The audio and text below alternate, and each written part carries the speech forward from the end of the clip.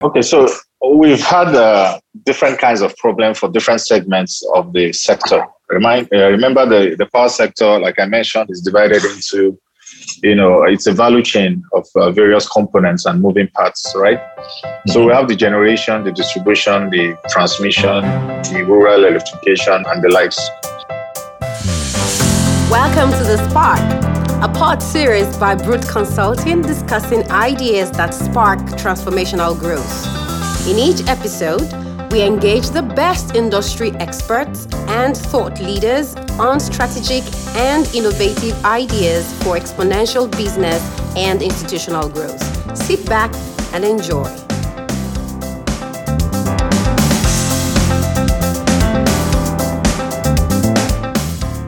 With us today on Spark is a thoroughbred professional and one of few individuals with incredible experience and qualification in rural electrification. Dr. Sanusi Mohammed Ohiare is the current Executive Director of Rural Electrification Fund at Nigerian Rural Electrification Agency.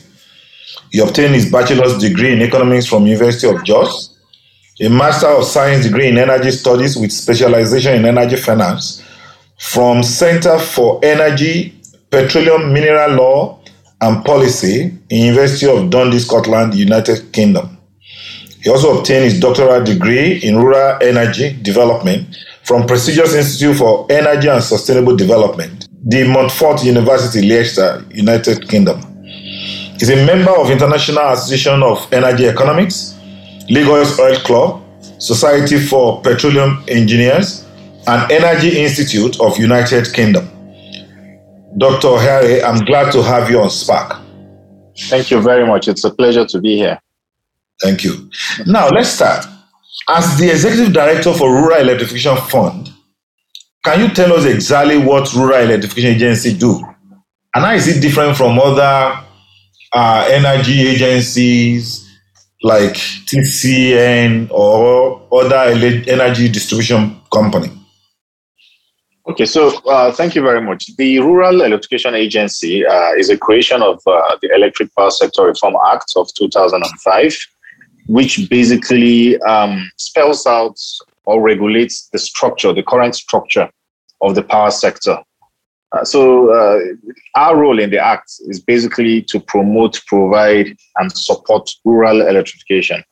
And it was important to have an implementing agency such as ours because the market was going into a private sort of arrangement whereby the generation arm, the distribution arm, and the transmission arm of the old monopoly that we had at NEPA was now in private hands.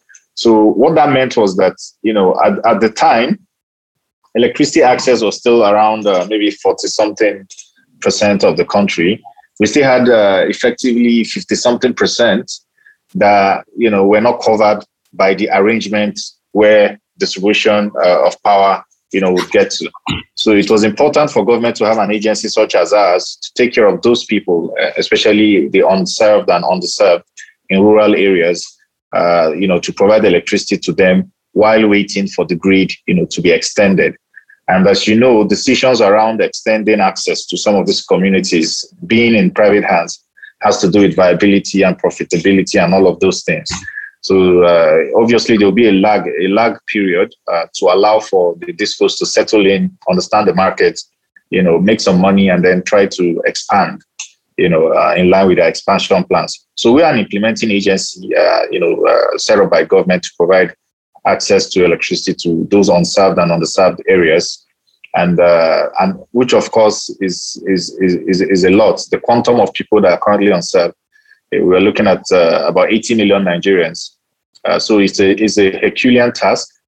So we have the agency, and then we have the Rural Electrification Fund, which is meant to also, in line with the Act, try to partner with private, developers, to provide these services. So basically, government is moving away from the way it used to do things, but where they just do turnkey projects, get EPC contractors, to put projects without having or thinking through the sustainability O&M of those projects. So the idea of the fund is to now help the agency to structure projects, through very good business models with private developers that can now, implement these projects on our behalf, and then also bring in some of their money, invest in the project, for rural communities where they can now make their money over time.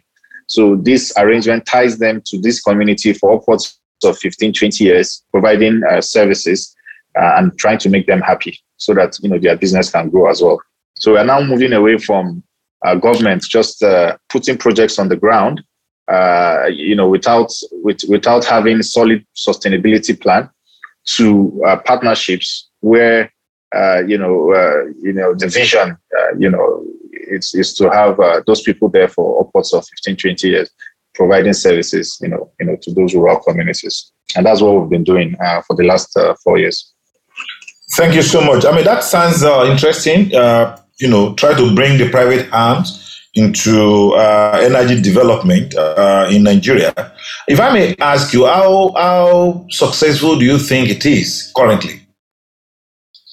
To be honest, we've recorded a lot of success. Initially we had teething problems, because, the act, like I mentioned, had been there since 2005. The agency, started operating in 2006. And the act, specifically mentioned that 1 year after setting up the agency, we should have a rural electrification strategy and implementation plan. Unfortunately, this didn't happen until we came on board in 2017. So that's the foundation. The first Rural Electrification Fund call, and the currently ongoing Rural Electrification Fund second call for proposals. Projects are doing well. And then on the strength of that, we've even, gotten some money from World Bank to develop a new program around the concept of REF, which is called the Nigerian Electrification Project. It's a $350 million, loan to the government, where we're providing this kind of services, similar to what we're doing in the REF. And on the strength of that as well, we got some funds, as a way of concessional loans from CBN through the 5 billion Solar Power Nigeria project, to piggy bank and support, the programs that we already have on the ground, especially from the finance angle, because one of the major challenges is, getting funds, at concessional rates that can support what we are doing in rural communities. Usually conventional rates, upwards of over 20%. So it's important for us to deliberately look for those sort of funds that would work with the current arrangement and business model that we have to incentivize developers, to go into rural communities. So yeah, it's been very successful. Our problem now is to scale up as quickly as possible so that we can meet the access target rate of 2030. In line with the United Nations Sustainable Energy for All targets of providing electricity access to all. That's very interesting. Thank you so much for that. If you look at a few decades ago, the ratio of urban rural in Nigeria, or rural and urban in Nigeria, is in the neighborhood of 65%. That is 65% Nigerians actually in the the rural areas, because ours is more of economy driven by agriculture. But today, 48.04% are in the rural area. So there is massive migration of people from the rural area to the urban area. Okay, maybe because there's lack of infrastructure like electricity, and what have you. In your own view, why do you think power generation and distribution to the rural areas have been a major problem? You said 80 million Nigerians are those that you estimated to be in the rural areas. Maybe they are more, but they may not be less than that. So why is it being an Herculean task to generate enough power, especially when you know that Nigeria has one of the lowest net electricity generation per capita in the world? Why has it been a major problem? Okay, so we've had different kinds of problems for different segments of the sector. Remember the power sector, like I mentioned, is divided into, it's a value chain of various components and moving parts, right? Mm-hmm. So we have the generation, the distribution, the transmission, the rural electrification, all of and the likes. So let me speak to the rural education first before I move into the grid one. So for rural education, the problem we had before was the lack of attention, to the sector. Everybody was focusing on the grid side of things. They wanted to understand and solve the problems of generation, transmission, and distribution. The political will and all of the funding was going into the grid side. That has changed now because of the political will that the government now has to ensure that rural communities have access, to electricity. This is also largely informed by various plans and policies that we've worked on over the years to in line with global trend in energy transition, really, to inform the government that, while we are trying to solve the problem of the grid, it is important for us to have a robust energy mix and also look at how we can tackle the problem of 80 million Nigerians that currently don't have access. The numbers were there, relation, especially for mini grids, for smaller communities below 1 megawatt was developed. And that was, for me, the watershed moment for us in this sector because it created all the enabling environment and, sort of give succor to, private developers. It's, for investors, they need clarity on how everything is done. And if there's a regulation that speaks to that, it makes them happy and it makes them want to invest. And then we also had,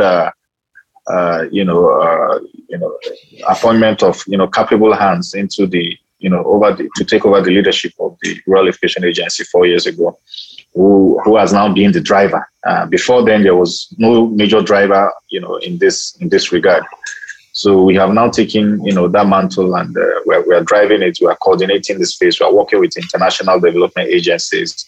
We're working with sister agencies and government, working with states, local government, communities, and basically just being, that's our mandate, that part that talks about coordination is now effectively, started, coordinating the space. So this is why you see that there's a lot happening within the off-grid space, and it has really helped, with meeting some of the targets of renewable energy, in Nigeria. So that's for the renewable energy side. So finance was also a problem, and it's still a problem, but you can see efforts from government, like I've mentioned, this area of raising funds is actually my area. We're able to raise a lot of money, but it's still not enough given the magnitude and the scale of the problem.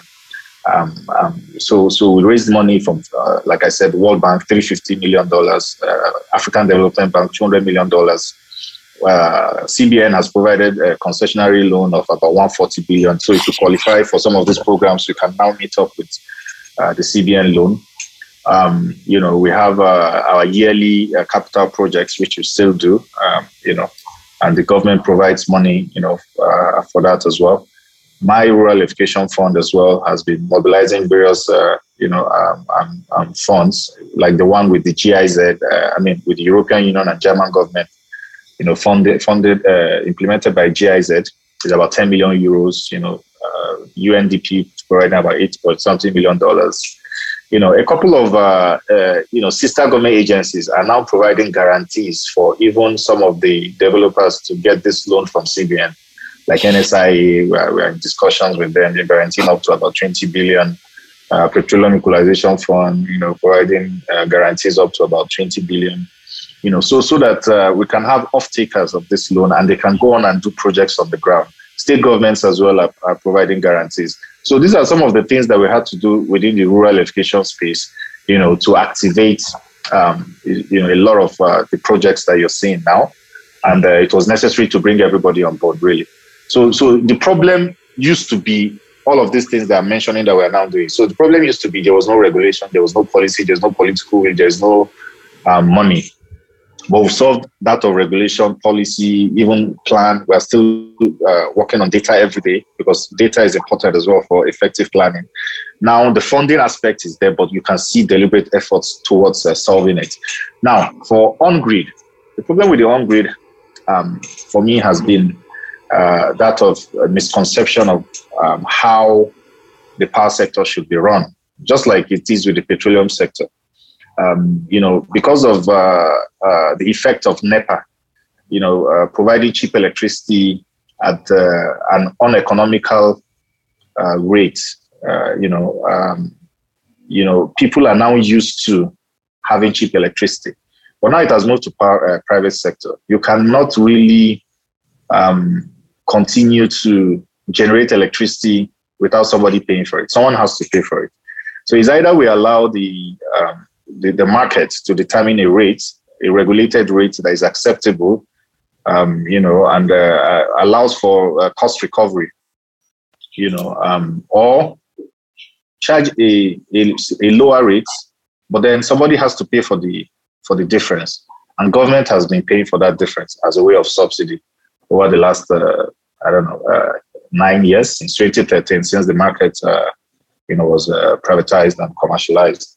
So this is the problem. Banks would not want to go into providing funds for, where there is uncertainty in terms of what happens, when interest rates, for instance, go up. What happens when exchange rates, for instance, is unfavorable or it changes? What happens when cost of gas, increases? What happens, when there is some sort of disruption in government policies and all of that? So we have regulations. We have the multi-year tariff order and all of those things that have actually spelled out exactly how these things should work. But for some reason, I don't know. I don't want to call it political. I don't want to attribute anything to it. It is just not working. And anytime the regulator tries to, allow the regulation to take shape or take effect, there are always protests and all. So whatever it is, electricity is a product. For us in rural community, like I mentioned, the regulation is clear and people are doing their business, and even the rural people are not complaining, even though the tariff is even higher than what the city folks pay. But they are not complaining; they are paying because they are getting service, and they have the power to regulate, their usage as well, so that their tariff can come down. For me, that's the way to go. We need to allow market forces to determine a cost recovery sort of tariff that would allow a reflection of the cost, because you cannot buy something at a certain rate and then you go and sell at a lower rate. It doesn't make sense, right? And this is why we have liquidity issues within, the power sector, the grid side of things. And I'm hoping that the managers of that aspect and of the power sector will eventually be able to succeed. But for us, we are doing a rural electrification, and we don't have such problems within the space.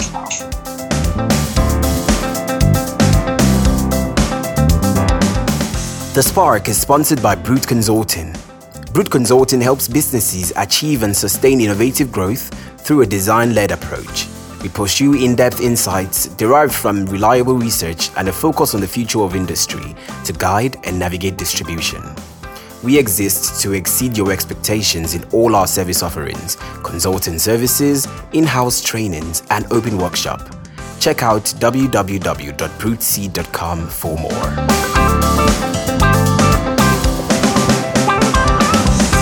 Thank you so much. I think you've given us quite an insight.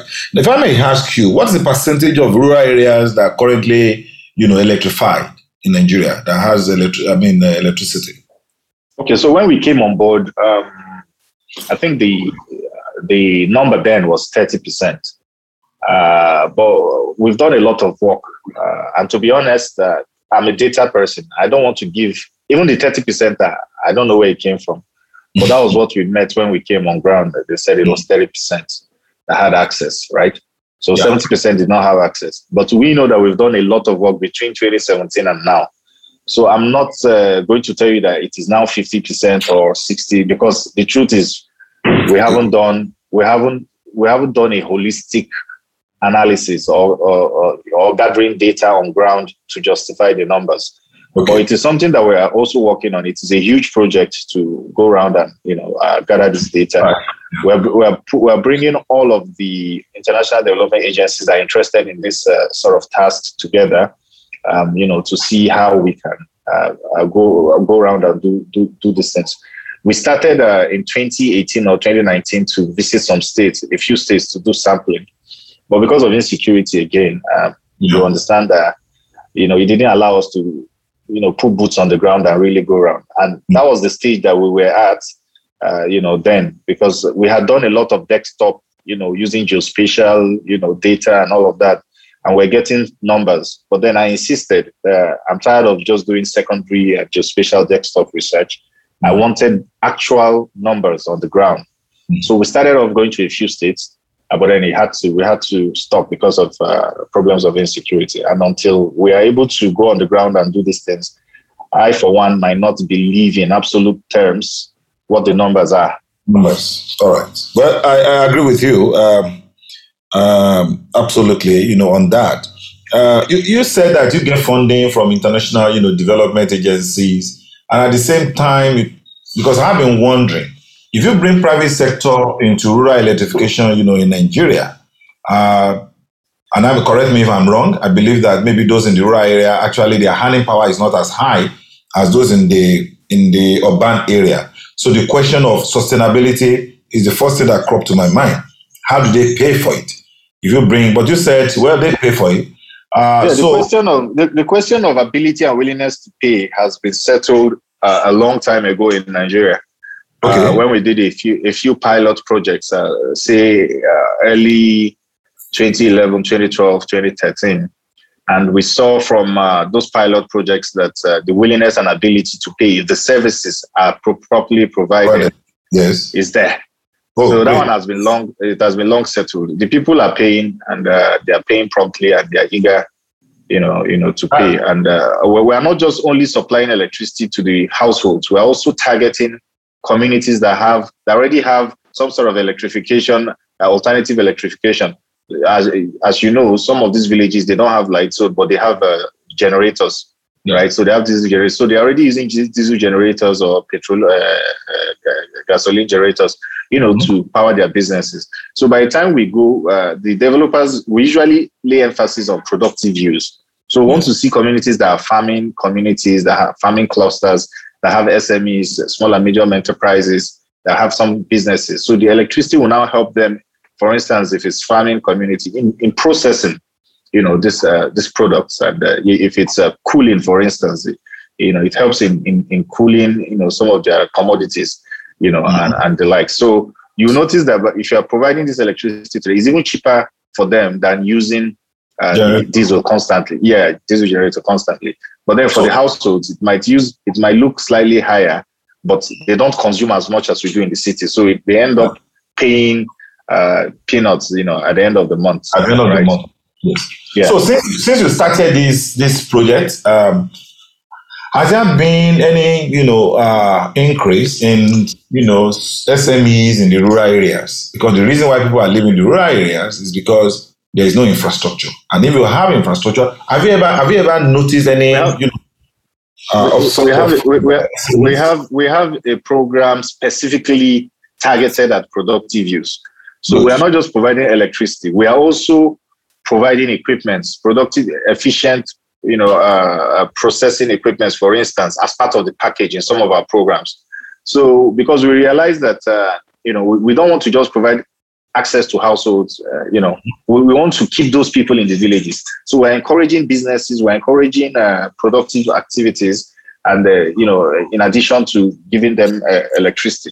So what we've noticed is that, yes, a lot of people are interested, and they are picking up the pace, and it is keeping them comfortable in the village. And we are hoping that if we continue to scale up the work across the country, the numbers will now the quantum of those that were leaving the rural communities and going to urban areas would reduce, and even most of them might even decide to come back.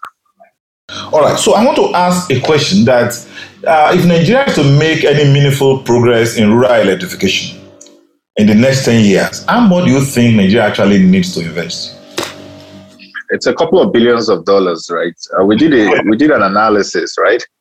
And I think we're looking at around $2.53 billion for those that are unserved and underserved. This will be channeled through various technologies and various programs and various vehicles, simultaneously to be able to meet the access target. That's interesting. So do we have a clear strategy of how we can raise this fund in the next X years? Well, we're already raising some. I think the question is how quickly can we raise all of this? Yes. We have a couple of proposals from various people and various stakeholders and various agencies. But things that has to do with finance, it's not really within our purview. We are more of an implementing agency. Okay. It is left to the Ministry of Finance and the likes, that are interested. That have this mandate, to do. So when we have a lead, we usually try and connect them to the appropriate quarters. But we have a fantastic relationship with the Ministry of Finance, and also the government has really, really, really supported. It's a matter of competing needs, scale of preference in terms of your priorities, right? Mm-hmm. But the government has given us all the necessary support based on the proposals that we've given. We are hoping that we will continue to get this support, and in no time we'll get all the funds that we need. And part of the problem, why we are still trying to raise funds, is because the Rural Electrification Fund itself has not been given a sustainable funding vehicle, if you like. Only if you compare it to other funds like the TED Fund, Tertiary Education Trust Fund, the PEF, Petroleum Equalization Fund, ecological funds, and other funds, you notice that the act that created them specifically mentioned a certain percentage that should come from somewhere, a certain market, that goes there. For the Petroleum Equalization Fund, it's coming from the pump price of petrol, right? Which is sustainable because that money keeps coming in every day.